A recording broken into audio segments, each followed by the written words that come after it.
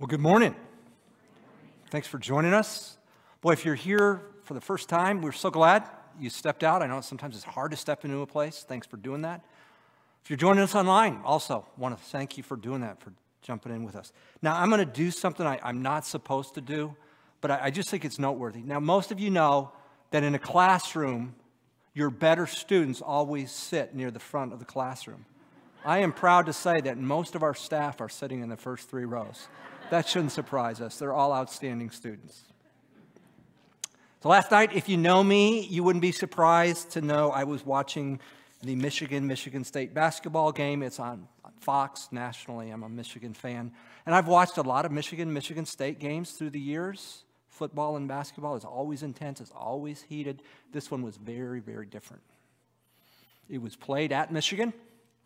But the pregame, there's usually this build-up about the intensity of the rivalry. It was very subdued. And when the Michigan State players walked on the court at Michigan, the fans cheered. I ain't ever seen that. Either way. Why the change? What happened this week? There was a shooting on the Michigan State campus. 3 students lost their lives. And people are trying to make sense of, well, how do you, 3 people in their 20s, late teens, I don't know. How do you make sense of that? And we wrestle in those times, where is God in the chaos, ongoing chaos and violence of our world? But you know, as long as I can remember, it's always been that way. When I was 6 years old, our family moved to the Detroit area, thus the love of the University of Michigan. 1967, that summer, Detroit exploded in riots to the point that my dad took the guns out of the gun rack, didn't load them, but said, just in case. And the city exploded, literally. A year later, 1968, within 2 months, Martin Luther King and Bobby Kennedy were shot. And in the backdrop of the protests of the Vietnam War in 1970, 4 students on the campus of Kent State were shot. And shootings, where's God? We served as missionaries overseas, different places. I've been in Turkey right now. Turkey's in turmoil over this. Building contractors not following code. We've been in Russia. Russia's in turmoil. I mean, it's everywhere.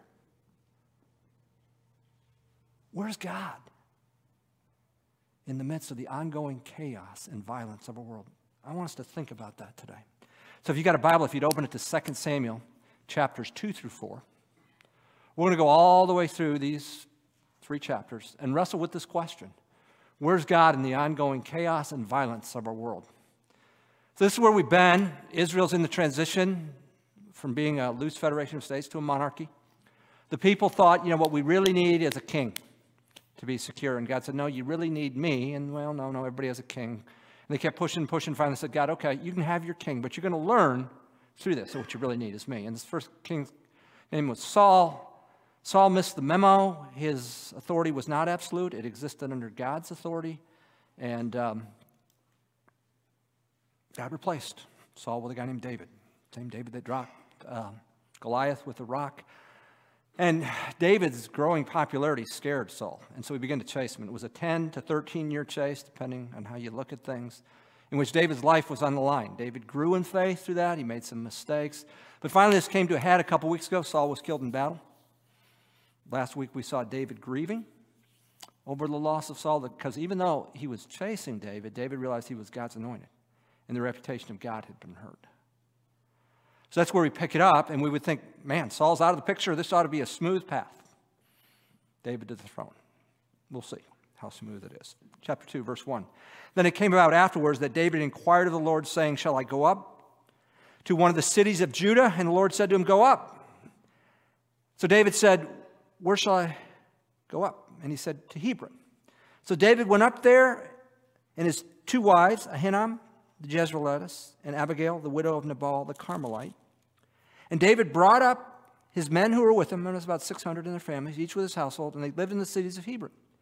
Then the men of Judah came in there and anointed David king over the house of Judah. Well, there we go, right?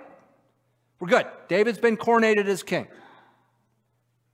Should be no problem. Well, the rest of verse 4, 5, 6, and 7, David basically sends a thank you note, message to the people of Jabesh Gilead.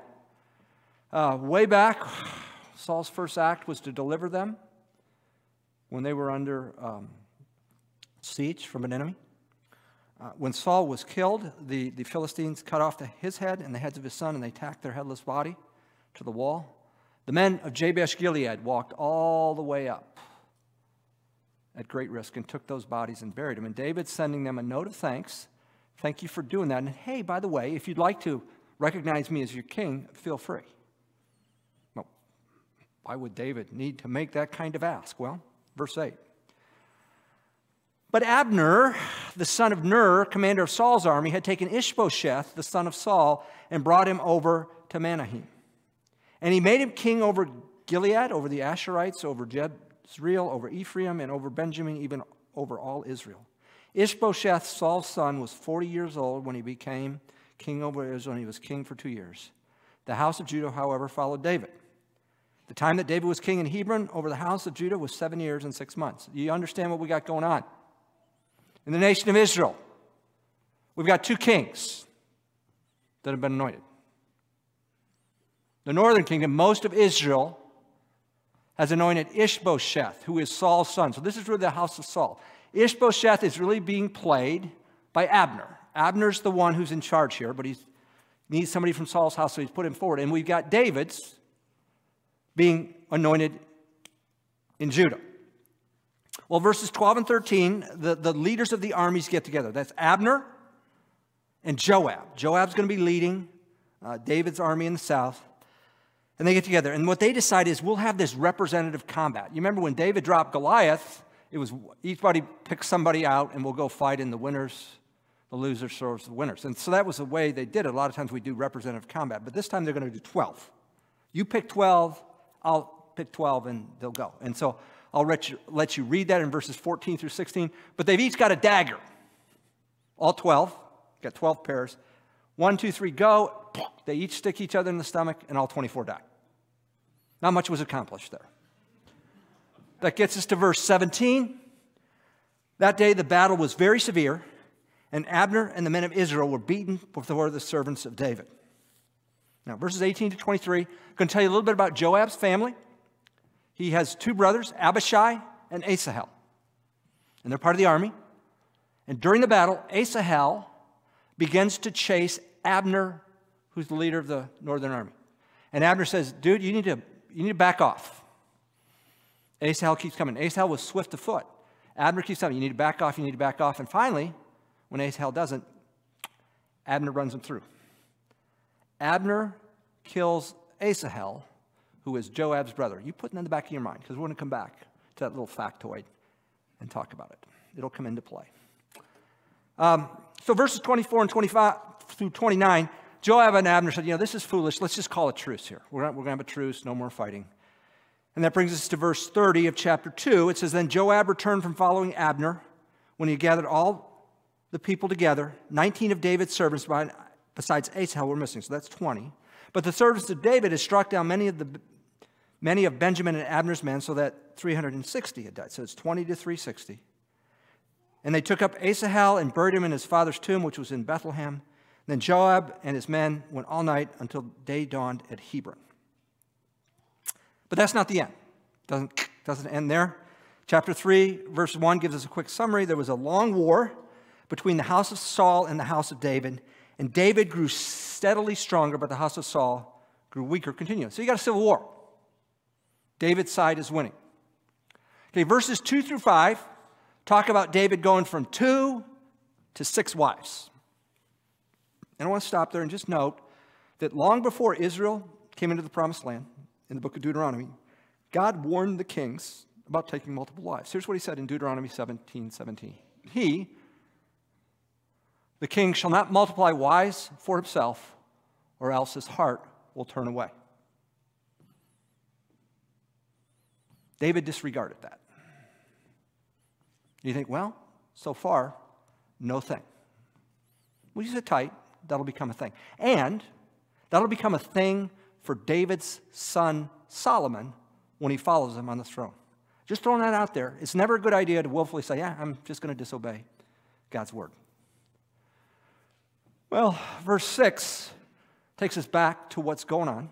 It said it came about while war was between the house of Saul and the house of David. So that's what we got going on. That Abner was making himself strong in the house of Saul. So Ishbosheth is very much a puppet. Abner, the general, is in charge. Now we have a little conflict in verses 7 through 11. Now, Saul had a concubine whose name was Rizpah, the daughter of Aiah. And Ishbosheth said to Abner, why have you gone into my father's concubine? To go in to the father's concubine. This was a woman who served but wasn't really a man's wants and needs, but wasn't a wife. It wasn't politically expedient. But to go into her is tantamount to claiming the kingdom. So Ishbosheth says to Abner, what were you doing? Then Abner, verse 8, was very angry over the words of Ishbosheth and said, am I a dog's head that belongs to Judah? Today I show kindness to the house of Saul, your father, to his brothers and to his friends, and have not delivered you into the hands of David, and yet you charge me with guilt concerning the woman. He never denies it, never admits it, but it's kind of like, how dare you? Have you ever been around somebody who controls with anger? This is Abner. Never answers the charge. He just gets really mad. Verse 9, may God do so to Abner, and more also if the Lord has sworn to David, I do not accomplish this for him. What are you going to do? To transfer the kingdom from the house of Saul and to establish the throne of David over Israel and over Judah from Dan even to Beersheba. That's saying from north to south. And he, Ishbosheth, could no longer answer Abner a word because he was afraid of him. Abner's basically said, you offended me with that charge. I'm going to hook up with David. And there's nothing you can do about it. And Ishbosheth's left to fear. Verse 12, Abner follows through. Then Abner sent messengers to David in his place, saying, whose is the land? Make your covenant with me, and behold, my hand will be with you to bring all Israel over to you. David said, good, I will make a covenant with you, but I demand one thing of you. Namely, you shall not see my face until you first bring Michal, Saul's daughter, when you come to see me. So David sent messengers to Ishbosheth, Saul's son, saying, give me my wife Michal, to whom I betrothed for 100 foreskins of the Philistines. Ishbosheth sent and took her from her husband, from Paltiel, the son of Laish. But her husband went with her, weeping as he went, and followed her as far as Barum. Then Abner said to the husband, go, return. So he returned. Why? David's got 6 wives. Why does he need Michal? It's political. He needs someone from the house of Saul. And he won her. Back in the day when he was serving in Saul's court, Saul thought, I can get David dead by saying, I'll give you my wife in marriage if you kill 100 Philistines. Well, David did that. He actually killed 200. And then David wants his wife. Never mind that Paltiel apparently loves the woman, but he's just a pawn. David needs this woman for political purposes.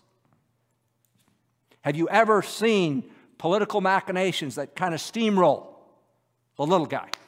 That's what you got here.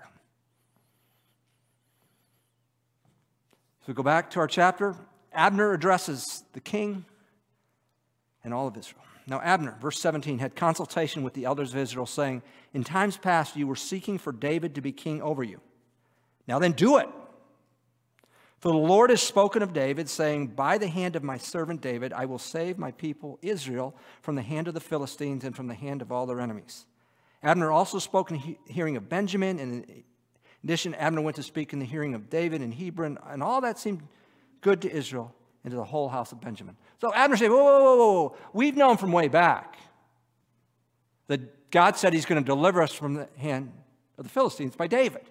So let's make him king. So there's my question for Abner. Why are you just bringing that up now? Why did you put Ishbosheth forward? Because you wanted to run the country. And your side started losing the battle. You're just being politically expedient here. Now you claim, well, God always had David. Politics coming into play. Abner's switching side because he sees his side going down. Verse 20, Abner meets David. And then Abner and 20 men with him came to David at Hebron, and David made a feast for Abner and the men who were with him. That's, again, that feast is symbolic of honoring somebody. Abner said to David, let me arise and go and gather all Israel to my lord, the king, that they may make a covenant with you, that you may be king over all that your soul desires. So David sent Abner away, and he went in peace. Okay, so this is happening. Abner's going to transfer the northern kingdom to David, and we're going to move forward. Joab, you remember Joab, commander of the army? He gets wind that Abner is meeting with David. Remember Abner killed his brother in battle. Joab's still holding a grudge. So 22 and 23, Joab gets wind of that. 24 and 25, Joab talks to David. Then Joab came to the king and said, "What have you done? Behold, Abner came to you. Why then have you sent him away, and he is already gone? You know Abner the son of Ner, that he came to deceive you and to learn of your going out and coming in and find out all that you're doing." So Joab says, this is a ruse, man. Abner's just spying out your people. You should have taken him out. Well, in verses 26 and 27, that's exactly what Joab does. He murders. He meets Abner and he murders him. Verses 28 and 29, David reacts to that murder. Afterward, when David heard this, he said, I and my kingdom are innocent before the Lord forever for the blood of Abner the son of Ner. May it fall on the head of Joab and all his father's house, that there may not fail from the house of Joab one who has a discharge, or who is a leper, or takes hold of a distaff, or who falls by the sword, or who lacks bread. He pronounces a curse on them, but he doesn't do anything to Joab because Joab's too powerful. There's no justice for murder. It's verse 30, so Joab and Abishai, his brother, killed Abner. Why? Because he had put their brother Asahel to death in the battle at Gibeon. That's what happens in battle. People die, but they take it on themselves to murder Abner. That's our first murder. We got one more coming. Verses 31 to 39, David mourns Abner. I think it's legitimate mourning, but there's also political motivation. I'll just read verse 37. So all the people and all Israel understood that day that it had not been the will of the king to put Abner the son of Ner to death. David just wants to make sure, all you people in the northern kingdom, that murder, it wasn't me. It was somebody. I didn't want that.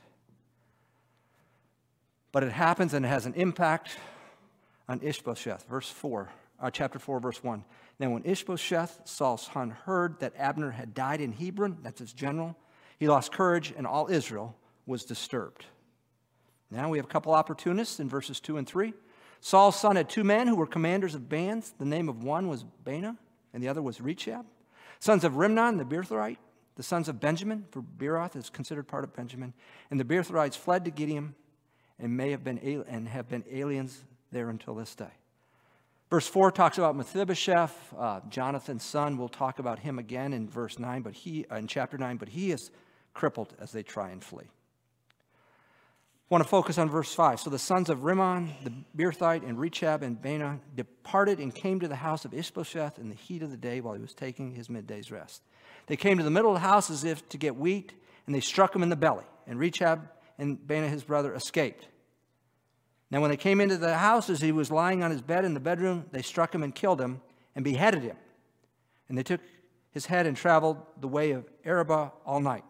Then they brought the head of Ishbosheth to David at Hebron and said to the king, "Behold, the head of Ishbosheth, the son of Saul, your enemy, who sought your life. Thus the king has given my lord the king vengeance this day on Saul and his descendants." They thought, you know what? I'm going to take Ishbosheth out. Kind of grisly. I guess we'll put his head in a container and we'll ride up to David and we'll go, look, here it is. We'll find out in verses 9 through 12 that David doesn't take kindly to that they've taken out God's anointed, and he has them executed for raising a hand against God's anointed. All right, you get all that? I want to step back for a second, okay? What do we got here? We got two kings, one in the south, one in the north, and we got a civil war. Got a little representative combat that doesn't do anything. We got a civil war that starts going the way of David. In one of the battles, one general's brother is killed by the other general. One general's an opportunist. He makes a pact with David, but then he's murdered. That's our first murder. Joab murders Abner.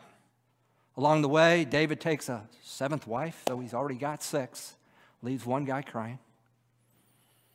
Two guys then see an opportunity here. Hey, if we finally take out the northern king and show his head to David, that's our second murder. Where's God in all this? Wasn't it supposed to be a smooth path to the throne for David? Does God sanction all this going on? No. Does God desire what's going on? No. But humanity has a way of doing their own thing, solving their own problems their own way. And at some point, God says, okay, you want to go that way? You'll go that way.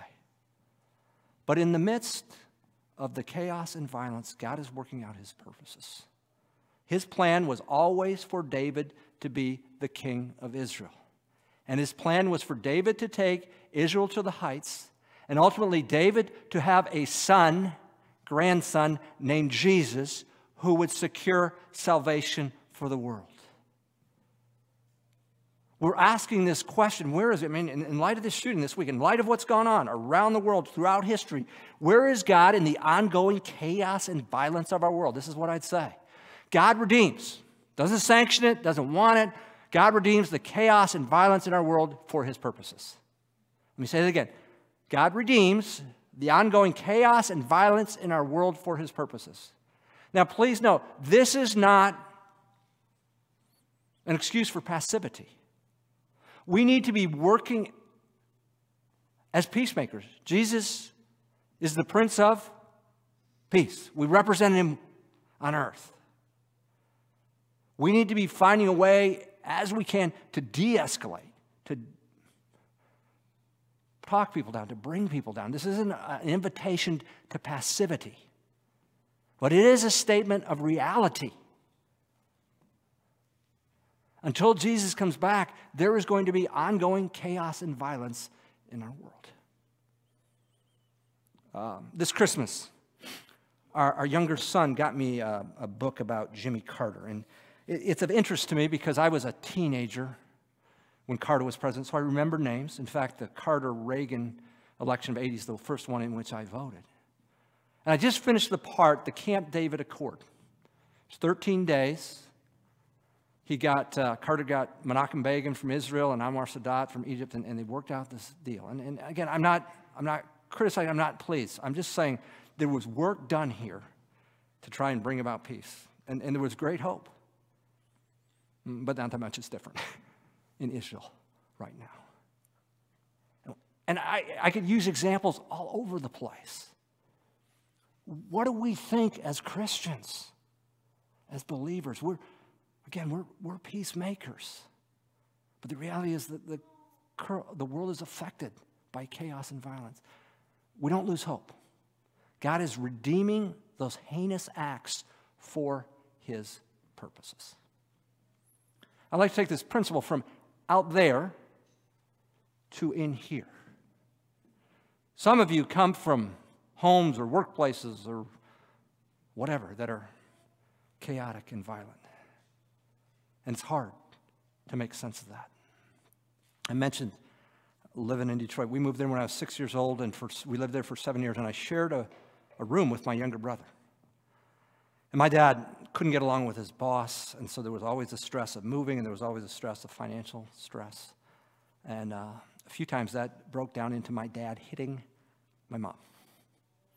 And my brother and I would just sit up there and go, oh, you could hear it in the scream. Man, I hate this.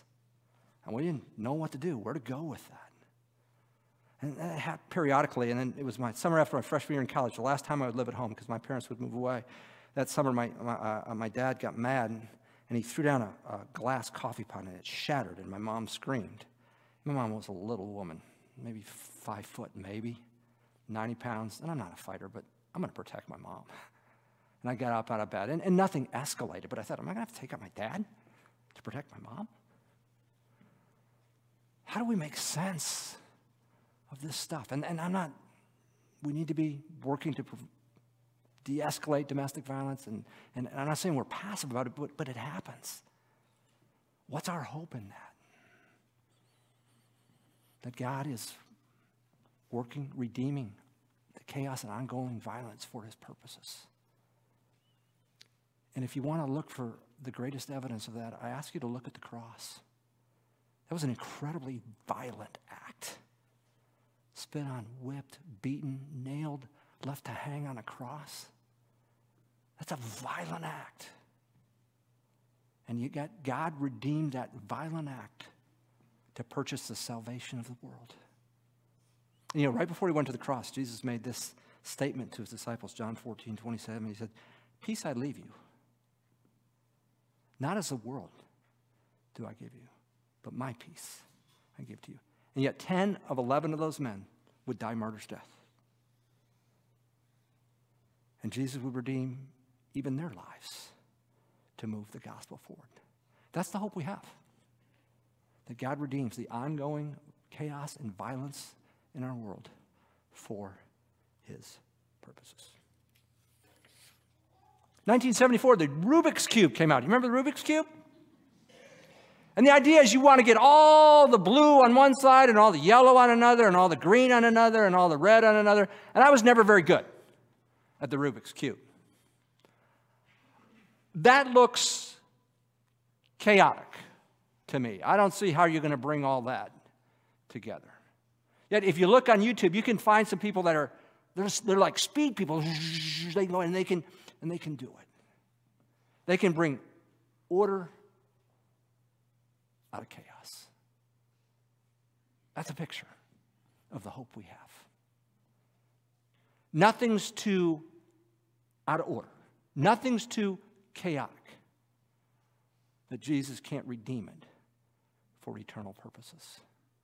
That, my friends, is the hope we have in the ongoing chaos and violence of our world. Would you pray with me? Our Father in heaven, we're sobered by David's path to the throne. Wasn't smooth, wasn't easy, but you used that to bring about your purposes in and through David's life. And you also redeemed probably the most violent act, the act of crucifixion, to purchase the salvation of the world. Again, redeemed for your purposes. Lord, in this mess where we wonder what is going on, that we wouldn't lose hope, there is a God who is at work redeeming this mess for his eternal and good purposes. We're grateful for that. We pray in Christ's name.